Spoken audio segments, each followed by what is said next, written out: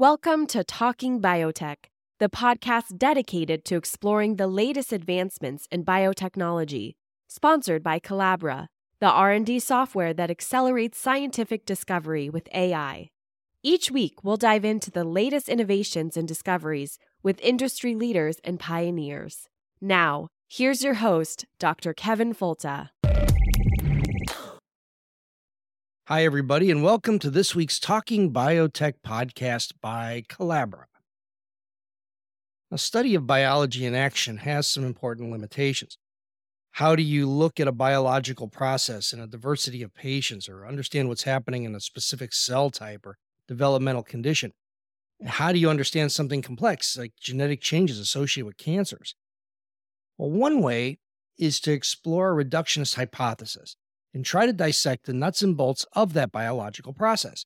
But even then, it can be tricky, if not impossible. Plus, it takes money and careers and ultimately has a high chance of failing or not translating to actual clinical scenarios.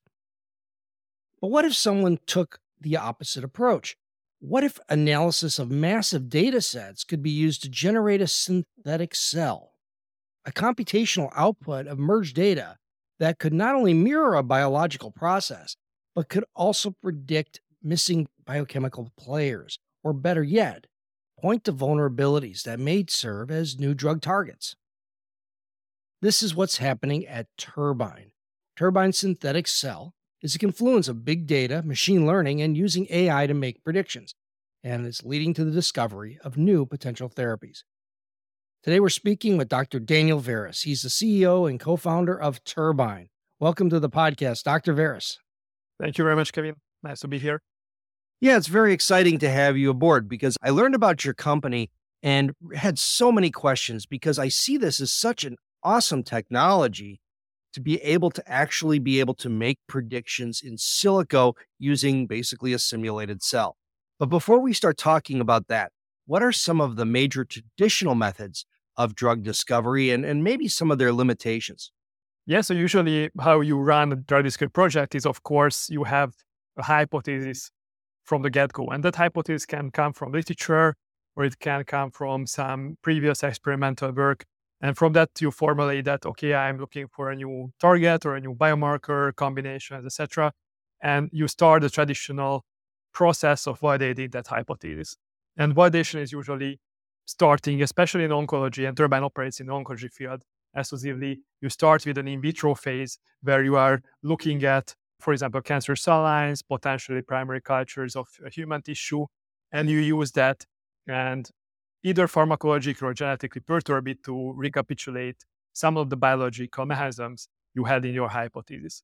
And that's already a limitation on one hand, because you have a very limited set of models you can use even in the in vitro phase. So you can use roughly, let's say, 1,000 cancer cell lines if you have access to those, which are representing a big chunk of the patient population, but many are missing. So for example, a good example is prostate cancer. There are maybe 6 cell lines which are prostate cancer cell lines, and none of them are really representing, for example, the castration-resistant metastatic prostate cancer patients.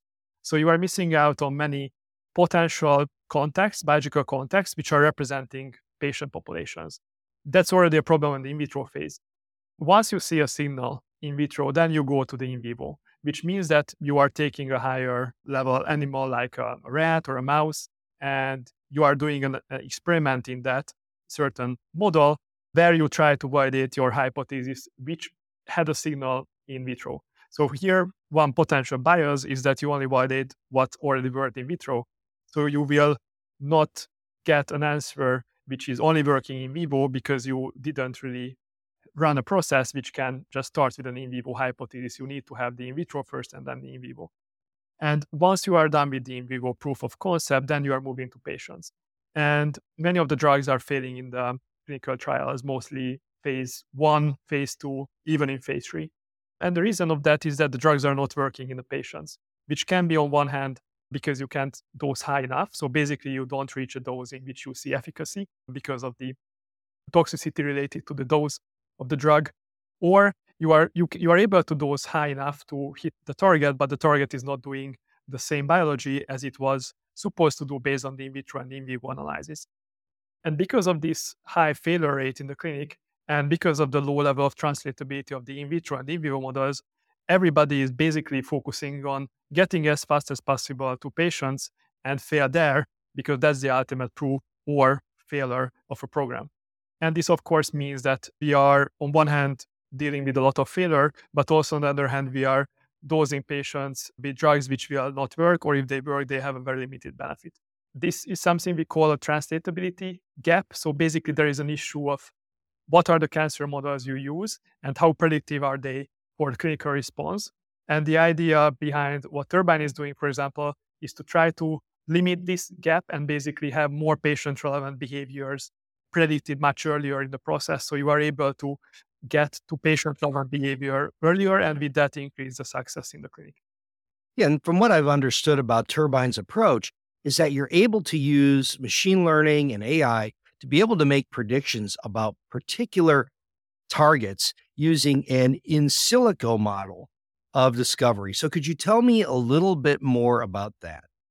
Yes, indeed. So our technology is called simulated cell, and it's basically at the current development stage. It's a representation of a population of cells, cancer cells, which is based on their signaling. So how they are deciding about certain internal, external stimuli, how they are deciding about cell fate, how they are responding to certain drugs or other perturbations.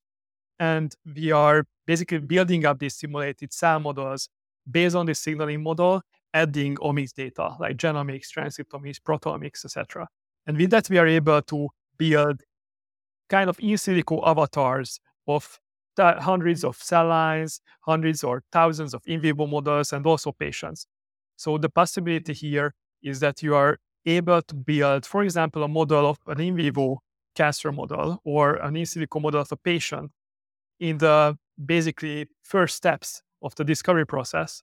And with that, you are able to guide the experimentation. So we are running a much bigger search space with a lot of in silico patient-relevant models and finding the right models in which we then run the validation process. So in some way or form, we run the same process, which I described in the first answer, but we are guiding it with the simulations. And it's important that it's not just AI and ML, but it's basically a combination of simulations and AI. So with that, we don't just get scale from the AI part, but we also get interpretability, which comes from the simulations, which is in biology important because the predictivity rate, even for the best models, is not yet close to, let's say, 90+%. So you need to understand which prediction is actually making sense. And for that, you need interpretation. For that, you need biological understanding. And it seems that your approach, really as a first step, really just limits the commitment to these longer term processes. So is it really just a question of speeding that first step and taking a better educated guess at what these targets may be? That's a very good question. Not exactly. So basically, we are applying the technology throughout the whole drug discovery process. It's not just a point solution happening in the very beginning, but we are informing basically most of the biology-related questions throughout the process. So it can be, you can start with identifying a target using the platform. Then you can continue identifying biomarkers and disease positioning for that certain target, later a drug. You can also use it to select which lead series is the better if you have those information to run simulations. You can design combination strategy. You can design clinical trial exclusion criteria. So it's basically an iterative process where we are using the data which is available. And of course, the data is accumulating throughout the process, inform the model, have a better prediction, and then test in vitro, in vivo, and then in patients if that response is really there, what we have predicted. Well, as a scientist, I find this super exciting because I've thought about questions in molecular biology and protein-protein interaction and drug targets for a long time. But one side of me is really skeptical because I think that cancer cells, as we've discussed frequently on the podcast, evolve rapidly and have many differences between them that dictate their instability. But does your model, your simulated cell, kind of group cancers according to commonalities between them that really offer the targets and similarities that all of them, or at least a part of transformed cells, may share? Yes. So basically, you can imagine this as an integrative framework of protein interaction network, signaling network with cell type specific omics datasets. So basically, a simulated cell model is not a general model of a cancer cell, but is specific to that certain, let's say, sample you have. So it can be a certain cancer cell line, or it can be a certain in vivo model. It can be a patient sample based model, or even it can be a single cell resolution set of models if you have that data. So with that, you are able to capture hundreds or thousands or even more different contexts of cancer cells, or not just cells, these are basically populations of cells. And about heterogeneity, this on one hand gives you an intertumor heterogeneity. So basically between the different tumor types and indications, you have representation of all of them, different, let's say, cell lines, in vivo models, or patients. And this is, for example, important here that I mentioned prostate cancer before. In vivo, and of course in patients, you have a much better representation of prostate cancer. So you are able to actually run experiments in silico in those samples and ask questions which you would otherwise not be able to do in vitro. The other layer of heterogeneity is basically intratumor heterogeneity, and that's basically what is driving evolution. There we are trying to capture some level of heterogeneity in the technological level, but that's, for example, something which we are still working on, and that would require further development to really capture that. And of course, it would require data from more like a time series experiments where you actually can model the adaptation of the tumor to the treatment. Currently, what we are doing is that we are able to predict what are the potential escape routes or resistance mechanisms. So you can, for example, apply a drug on the system and then perturb certain pathways or certain proteins and see if they are changing the response. And we have shown and validated experimentally that in many cases, we are predicting escape routes and mechanisms, which if you can block, then you have a better response. And you can block that by having that as a biomarker and intrinsically, basically not having that escape route, or you can block it by doing a combination of two drugs.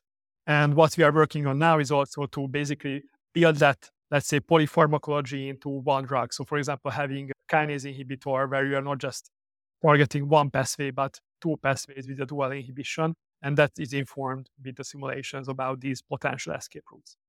This is really cool stuff. It's super, super powerful stuff. So how do you build a simulated cell? I mean, where do these data come from? Are these just a public resource, or are these a substantial amount of proprietary in-house data that are going into building the models? Yeah, it's a combination of three origins. The first is public data. So we are using publicly available signaling databases, protein interaction databases, omics datasets, also drug response datasets, genetic perturbation datasets. So it's a very integrative framework in which we can put in many of the commercially usable public datasets. But of course, these are going through very rigorous quality control and filtering to really work with the data, which is as much possible reliable. But also, because these data sets are also like inherently biased because of their high throughput nature, or because they are around a certain, let's say, assay type, we are building more and more of proprietary data around the system. So we have started roughly, I think, 2 or 3 years ago to extensively run validation and validation coupled data generation around our work. So we are generating pre-post treatment, RNA-seq transcriptomics data.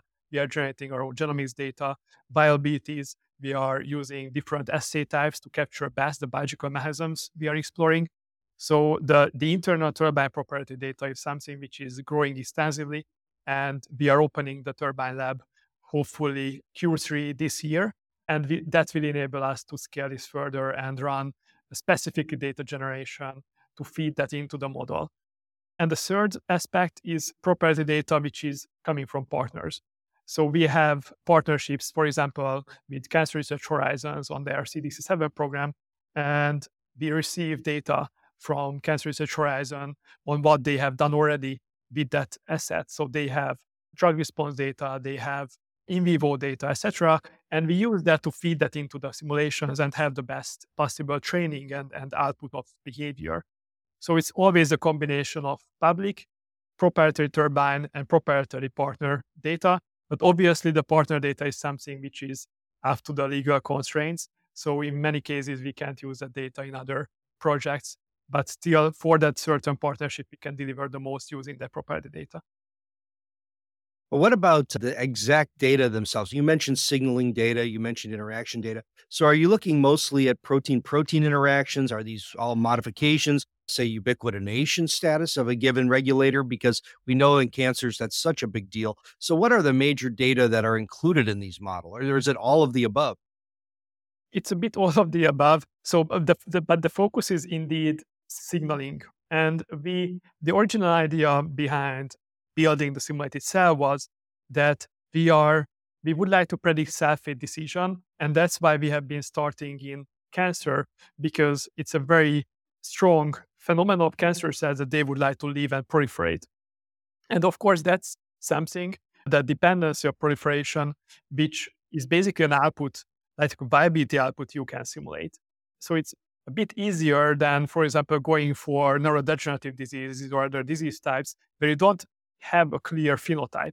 Here you have a phenotype which is a proliferating immortal cancer cell, and you would like to kill it.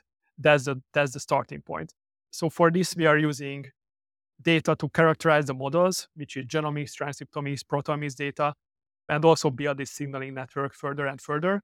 And the signaling contains post-translational modifications like ubiquitination, but it also contains genetic, more like transcriptional regulation aspects as well. And we are constantly expanding the mechanisms in which this simulated cell is working well. And for example, to your point around feasibility, of course, it can do everything. We have limitations in certain areas of biology, while in other areas, we are very well suited. So for example, we have been focusing many of our work around DNA damage repair. So our model is very well defined there. We have a lot of proprietary data in that field, etc. But for example, we are just moving into immuno-oncology and modeling immune cells as well, because that's another level of modeling. Yeah, that was really my big question. As a biologist who studies genomics, we still say that we don't know what 30% of E. coli genes do. So really you're working from what we know, and especially in a cancer cell environment, we know certain signaling pathways are required in order to, or are actually useful for a cell to be able to continue its transformation and proliferation. So let me just go back to how this is working as a business model. Is this something that you outsource the software to different companies that maybe they license from you? Or is this something that you work as a partnership where Turbine is a long-term partner, eventually in the trials and all the way through development, and that way is the way in which Turbine is involved in the process? Mm-hmm. Yeah, it's more the second. So basically, we have been starting out. So Turbine is 8 years old now, and we started with validating the platform. And in the first couple of years, we have been working with big pharma companies, for example, Bayer, in a more like fee-for-service basis. So they were contracting us for certain questions on biomarkers, combination strategy, etc. And we were running the platform, developing the platform for that given purpose, and providing them outputs, which at that stage was predicted in silico data packages. And then we realized that there are several drawbacks of this, both scientifically and from commercial perspective. So we switched basically to build our own pipeline, to capture most of the value, both scientifically and commercially. The pipeline building is still something we are doing, and that's one of the main areas of the business. So that's one part of my answer, that we are building our own proprietary pipeline. And that's something which is, of course, a huge value, and we can demonstrate the platform benefits throughout the pipeline in a more controlled way. And the other, which we started to do in the past year, basically, is to engage in more strategic partnerships where we are sharing the risk, but also the downstream economics of these partnerships. And those are the partnerships which you were describing. So there, we would like to be there early in the process, ideally from target identification, but it's okay to join the earlier stages of, let's say, lead optimization or hit finding, and then be able to support that certain program throughout its life cycle, because we think that would deliver the most value to the partners, but also Turbine learns the most of these programs if we can be there. And we have demonstrated in all of these collaborations in the past that we are able to support programs throughout the process, from target ID to actually clinical trial stage assets. And in the new collaborations we are launching or launched, we are exactly doing that. And that's the goal, basically, to have these as a more integrative partnership with the partners. We're speaking with Dr. Daniel Veras. He's the co-founder and CSO of Turbine. And we're speaking about how simulated cells are using large data sets with machine learning and AI to make predictions about drug targets. This is a Talking Biotech podcast by Colabra, and we'll be back in just a moment. This episode is brought to you by Colabra, the data monitoring platform designed to reveal research insights and streamline reporting across your organization. With Colabra, you'll gain a comprehensive view of your research workflows, simplifying scientific IP governance, compliance, and analysis. Visit Colabra.app to learn how you can transform your research process today. COLABRA.app.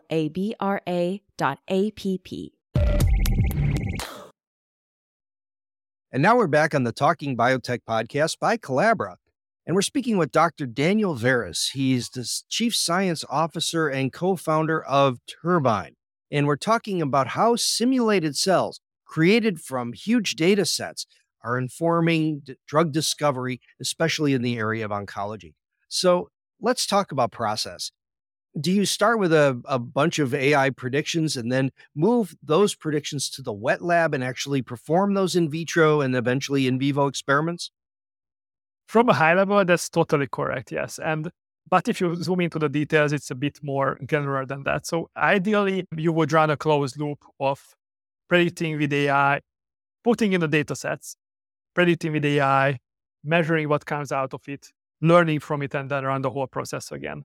We are not yet there, and I think the whole field is not yet there. And that's mostly because predictivity in biology is much lower than it would be, for example, in computational chemistry, finding hits for certain targets. So what we are doing is we are collecting the data sets, training the simulated cells, and then running the predictions. But then those predictions are basically filtered on one hand through algorithmic processes, also involving machine learning, but also like traditional bioinformatics, which gives us a short list of ideas. And that short list is something which you can already bring to validation.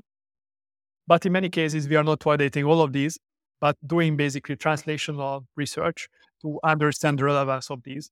And that is bringing in many aspects which are either not captured by the simulations or AI, or you need to build confidence in the mechanism. So we are going back to the simulations, understanding what happens on the biological mechanism level, but we are also looking into independent validation in bioinformatics data sets. We are looking into commercial availability, validation, feasibility. So there are many drugability, if you are talking about the drug target. So there are many aspects we are building on top of the simulation predictions to make a very comprehensive case that, yes, this is a target, or this is a combination, a biomarker, etc., which worth investment. Because validation, if you would like to run it right, it's investment. It's much more expensive than running a simulation. So we are building a process where our aim is not to do high throughput validation. Our aim is to do the high throughput part in silico in the computer, and then do the right experiments in a more low throughput fashion. And basically the funnel which I was describing is resulting in those hypotheses which we are bringing into validation. And then we run the validation, which, for example, just to mention what right experiment means. In DNA damage repair, if you run a certain drug perturbation or a genetic knockout in an preferential assay for 3 days, you will not really see an effect. Even in 5 days or 7, you are potentially not capturing what is happening because you just need time for accumulating damage to see the phenotypic change in relation with that damage. So you actually need potentially a week or 2 weeks or 3 weeks to get to that effect. And that's why, for example, PARP inhibitor cell line sensitivity data is not even close to who are the patients who will actually respond in the clinic. So when we validate the DNA damage repair hypothesis, we are validating that in the right assay with the right time frame. And with that, we are capturing the phenomena with a much higher chance. So the validation is actually meaningful. And if it was validated, then it's a good point. And then you can take it further to pipeline building, take to the partner, etc. If it's not validated, then it's still valuable because we can learn from it. And there comes the active learning loop part, where we are basically feeding back all the data which we have generated to have a better prediction next time. So if I was saying that, okay, this is a good biomarker of PARP inhibition, and I measure it and it didn't pan out, I can put that back to the system, and next time it should not predict that certain biomarker. Or if it predicts it, it should be in another context where we haven't validated it yet. And if you are doing many of these cycles, then you will have more and more high quality, low throughput data around mechanisms. That's very complementary to the high throughput data, which is going in the beginning. And of course, one aim of us is to basically make this loop as automated as possible. So with that, you can eliminate many of the steps which are currently requiring, for example, translational scientist manual inference. And also you are able to reach a predictivity rate where you can just put that into a low throughput experiment and you don't need to decide what to measure and what not to measure. And with the lab, which I mentioned earlier, our aim is to basically have this as a much more efficient process, causing this loop and running it again and again and improving on predictivity. Well, your idea the idea of a simulated cell isn't being born in a completely naive environment here, that we know quite a bit about different compounds that inhibit cancer. You mentioned PARP inhibitors, those kinds of things. We know cell cycle regulators. We know quite a few different compounds that have introgression into cancer. And so has the simulated cell actually predicted things that we already know? Yes, and that's basically one of our, so on one hand, we are training on that data. So once we are setting up the cell models and we are exploring, let's say, PARP inhibitor resistance, we would like to see in the first step that the model is able to recapitulate PARP inhibitor response. So for example, BRCA mutant or HRD patients should respond to the treatment with a much higher chance than the ones which are non-HRD or non-BRCA mutant. So we are basically training the system to recapitulate known biology, and then you can start asking novel questions. The second is that we are looking at these known phenomena as positive controls. So, for example, if I'm predicting that BRCA is a good biomarker of PARP response, that's a positive control. Even if I was not training on it, I would like to see that if I introduce a BRCA mutation to the system, that model will be more sensitive to PARP inhibition. Or the other way around, if I reactivate that BRCA gene in the system, then it should be less sensitive. So basically, these are the results which we use as positive control. And many times that's very important for us internally, but also for partners to see that, okay, we have a reliable model, we are recapitulating known biology, and then you have a higher trust in the novel questions and the novel answers. And I think you had a good question before around how much we can how much do we know about biology and how much is yet unknown and how does that limit our technology? And I think the main implication of that is how you can discriminate artifacts from novelty. So many times it's a very, very narrow border between something being just an artifact of AI or simulations or being the most exciting research results in the past decade. And you need to have that judgment built into the system that you can decide what is artifact and what is novel. And that's something, for example, which we are constantly refining how to make those decisions. Yeah, I feel so much better about this now. I entered into the conversation feeling a little bit skeptical, like how could you possibly be able to do this? But I understand that there's so many things we do know that if you're seeing those coming out of your model, then it really does validate that it works. And then the novelties can be discerned from artifacts to really guide you to good targets. I think that's pretty cool. So let's talk about some of the potential compounds or strategies that have been identified in the pipeline. Most of them seem to be associated with DNA repair. And so is that because that is a very well-described interactome, maybe with some already well-defined players? Partially, yes, but it's also basically a result of evolution of the company. So when we started out working with Bayer and others, basically opportunistically, we have been working on many of the DDR inhibitors. So that meant we had experience with PARP inhibitors, V1, etc. So we had a very good understanding already of the biology. And we also basically developed a network of advisors who are really top-notch in the field. And we understood that in DDR, despite the fact that it's a very researched area of biology and we know a lot, there is no integrative model of DDR. So we felt that our approach of having an integrated decision framework basically built into the simulated cell around how to react to what kind of DNA damage, it's an advantage over other methodologies. And in this case, it's really a complex, intertwined model of dozens of different DDR pathways, which are then resulting in a decision on the cell cycle checkpoint level if that certain cell should further proliferate or not. So it's a very complex set of mechanisms, and for that, our modeling is an ideal tool. So there is that aspect. There is the accumulated knowledge around DDR, and also we felt that commercially this area, especially with immuno-oncology as a combination opportunity, is really evolving. And basically all of these aspects resulted in us focusing on DDR.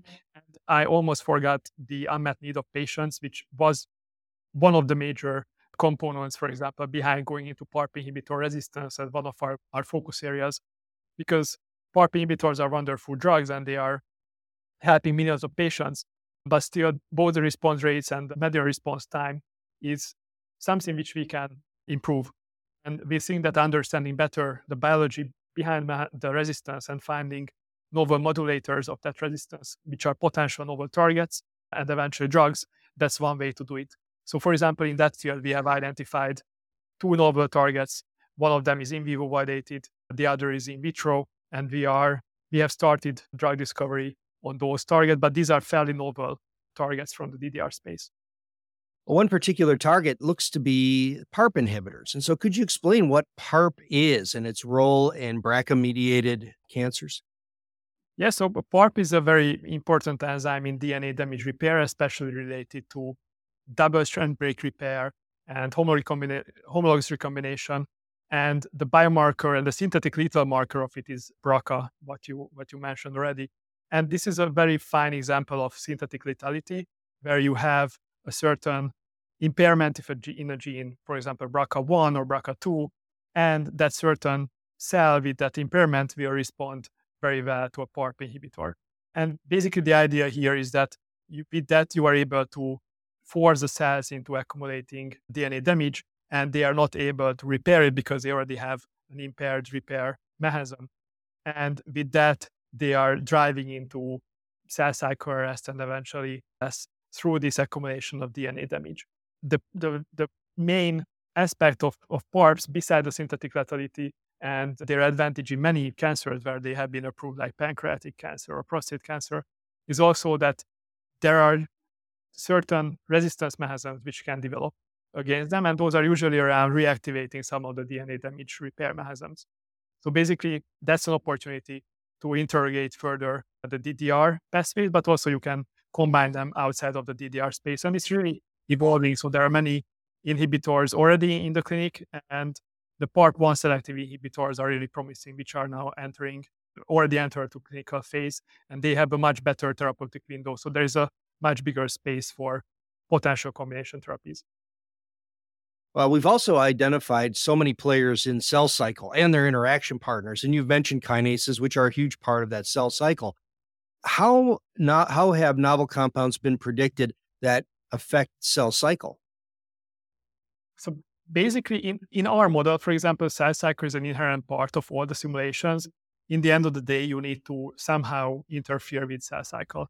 It can be either that you are putting the cell into an unresolved checkpoint, and with that you cause arrest, and that will lead to cell death, or you are directly activating, for example, apoptosis or other cell death mechanisms, and stopping cell cycle, activating apoptosis leads to cell death.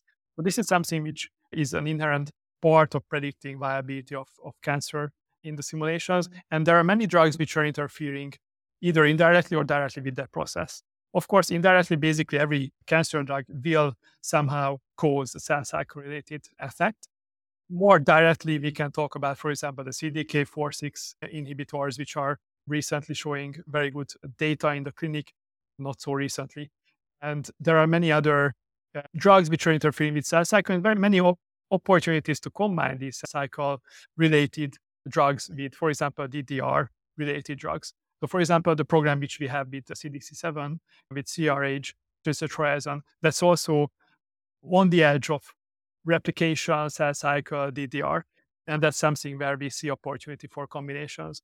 But also, if you think about V1 or some other aspects, these are very, very close related mechanisms. And basically, all the cells are reliant on proliferation. So in the end, you are interfering with cell cycle.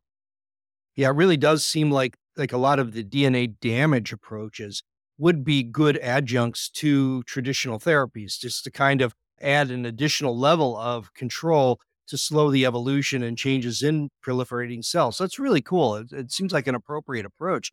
I guess the last question I would have is, you mentioned before that you focus on cancer because we understand the aspects of proliferation and that this is where you're likely to find some potential commonalities between different mechanisms.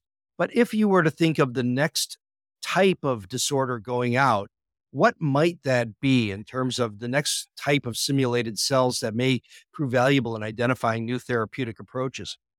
Yeah, so we have started out in cancer because it's better understood and there is data. And I think that's one of the main aspects of where we would like to move further is where the data brings us. And in the past couple of years, there is not just an evolution, but more like a revolution around immunology, especially immuno-oncology. The data generated in that field is immense, and we are now able to tap into that data and start simulating the interaction between cancer cells and immune cells. And we see this as an opportunity to move out from cancer as well. So once we could prove that interaction between tumor cells and cancer and immune cells is possible, and we can simulate some aspects of immunology, then we have the possibility and the path forward to go into immunology. And I think that's a very good place for a model like ours because it's a very complex network of different cell types of immune cells. Also, basically it's a network similar to a protein interaction network, but it's a network of cells. So it's really showing a next level of hierarchy, but you can still apply the same principles, what we are using on the cell level. So if you ask me, with that accumulation of data and with the basically similarities in terms of basic principles, I would move with the technology through immune oncology to immunology. And with that, you can tackle diseases around autoimmune, but also potentially infections, etc. So there are many potential use cases there. Well, this is really exciting and a place where I would encourage my students to think about a potential career. So if you were hiring at Turbine and you were going to advise a next generation of scientists to start to prepare for a job at Turbine, what kind of classes would you want them to take? Would you want them to be computational people or molecular biology people or combination of both? And what level of training do you think is necessary to be really impactful in this field? Yeah, I think a combination of those is the idea. So if it's not, I would not say it's not about just biology or data science anymore, because you can be an expert in those fields and that can be also very useful. But especially in our space, biologists should talk with the AI scientists and they need to understand each other, and they have a very different language. So basically the barrier which we are constantly working on to not have in Turbine is this language barrier between AI and biology. And if you just have AI, you will be not able to speak the language of drug discovery because that's mostly around biology and chemistry. If you are only speaking biology, you will not able to talk with the AI scientists and you will not able to give them advice on how to go further. Just think about ChatGPT. If you are not giving the right prompts, it will not give you the right answers. And in simple terms, biologists are giving prompts to the AI scientists. I would like to see this or that, and then they can help making that happen. But if they don't understand each other, they are not able to work together. So I think my advice would be that for a biologist, try to explore the space of data science, bioinformatics, talk with those people, try to be familiar with the language, and also vice versa, AI scientists, data scientists should look into biology and understand it better. So once they are in the same room, in the same team, they are able to communicate with each other and they are able to deliver results which you would not expect if they would be not able to work together and understand each other. So, Dr. Daniel Veras, I was really excited about this topic. I learned a lot from it, mostly just expanding my beliefs. I mean, I really always hoped that something like this would be possible, and it's great to see the technology is actually getting there. So, if listeners really want to learn more about Turbine, where would they look on either websites or social media? Yeah, I think these are the good first steps. So I would suggest on one hand, the website where you can learn more about the technology, but you can also look at the news and what is happening around Turbine. You can also contact us if you have questions or you would like to partner, etc. And of course, on social media, especially on LinkedIn, we are sharing many of the not just job opportunities, but also updates around where is the team, where you can meet us, where are potential interfaces to have some discussions. And we are also on Facebook, which is more about, let's say, team building and related cultural activities. So I think these are the three main forums where you can most easily find us. Well, very good. Thank you very much for joining me today. I really appreciate it. And best wishes to you going forward. And please, please, please reach out next time you have a big discovery that you'd like to talk about with this particular audience, because I think this is super cool. So thank you very much for joining me today. Thank you very much for the opportunity and very nice conversation. And to the usual listeners, thank you very much for listening to the Talking Biotech podcast by Collabra. This is just another great example of how we're using computational tools and big data to be able to hone the starting points for drug discovery and identify new candidates that could potentially work to solve some of our most pressing medical problems. So get excited about this. I think this is really cool stuff. Thank you for listening to the Talking Biotech podcast, and we'll talk to you again next week. You've been listening to Talking Biotech, sponsored by Collabra, the platform that bridges the gap between siloed research tools. With Collabra's electronic lab notebook, scientists can work together in real time, sharing data and insights with ease. Revolutionize your research collaboration. Sign up for a demo today at collabra.app, COLABRA.app.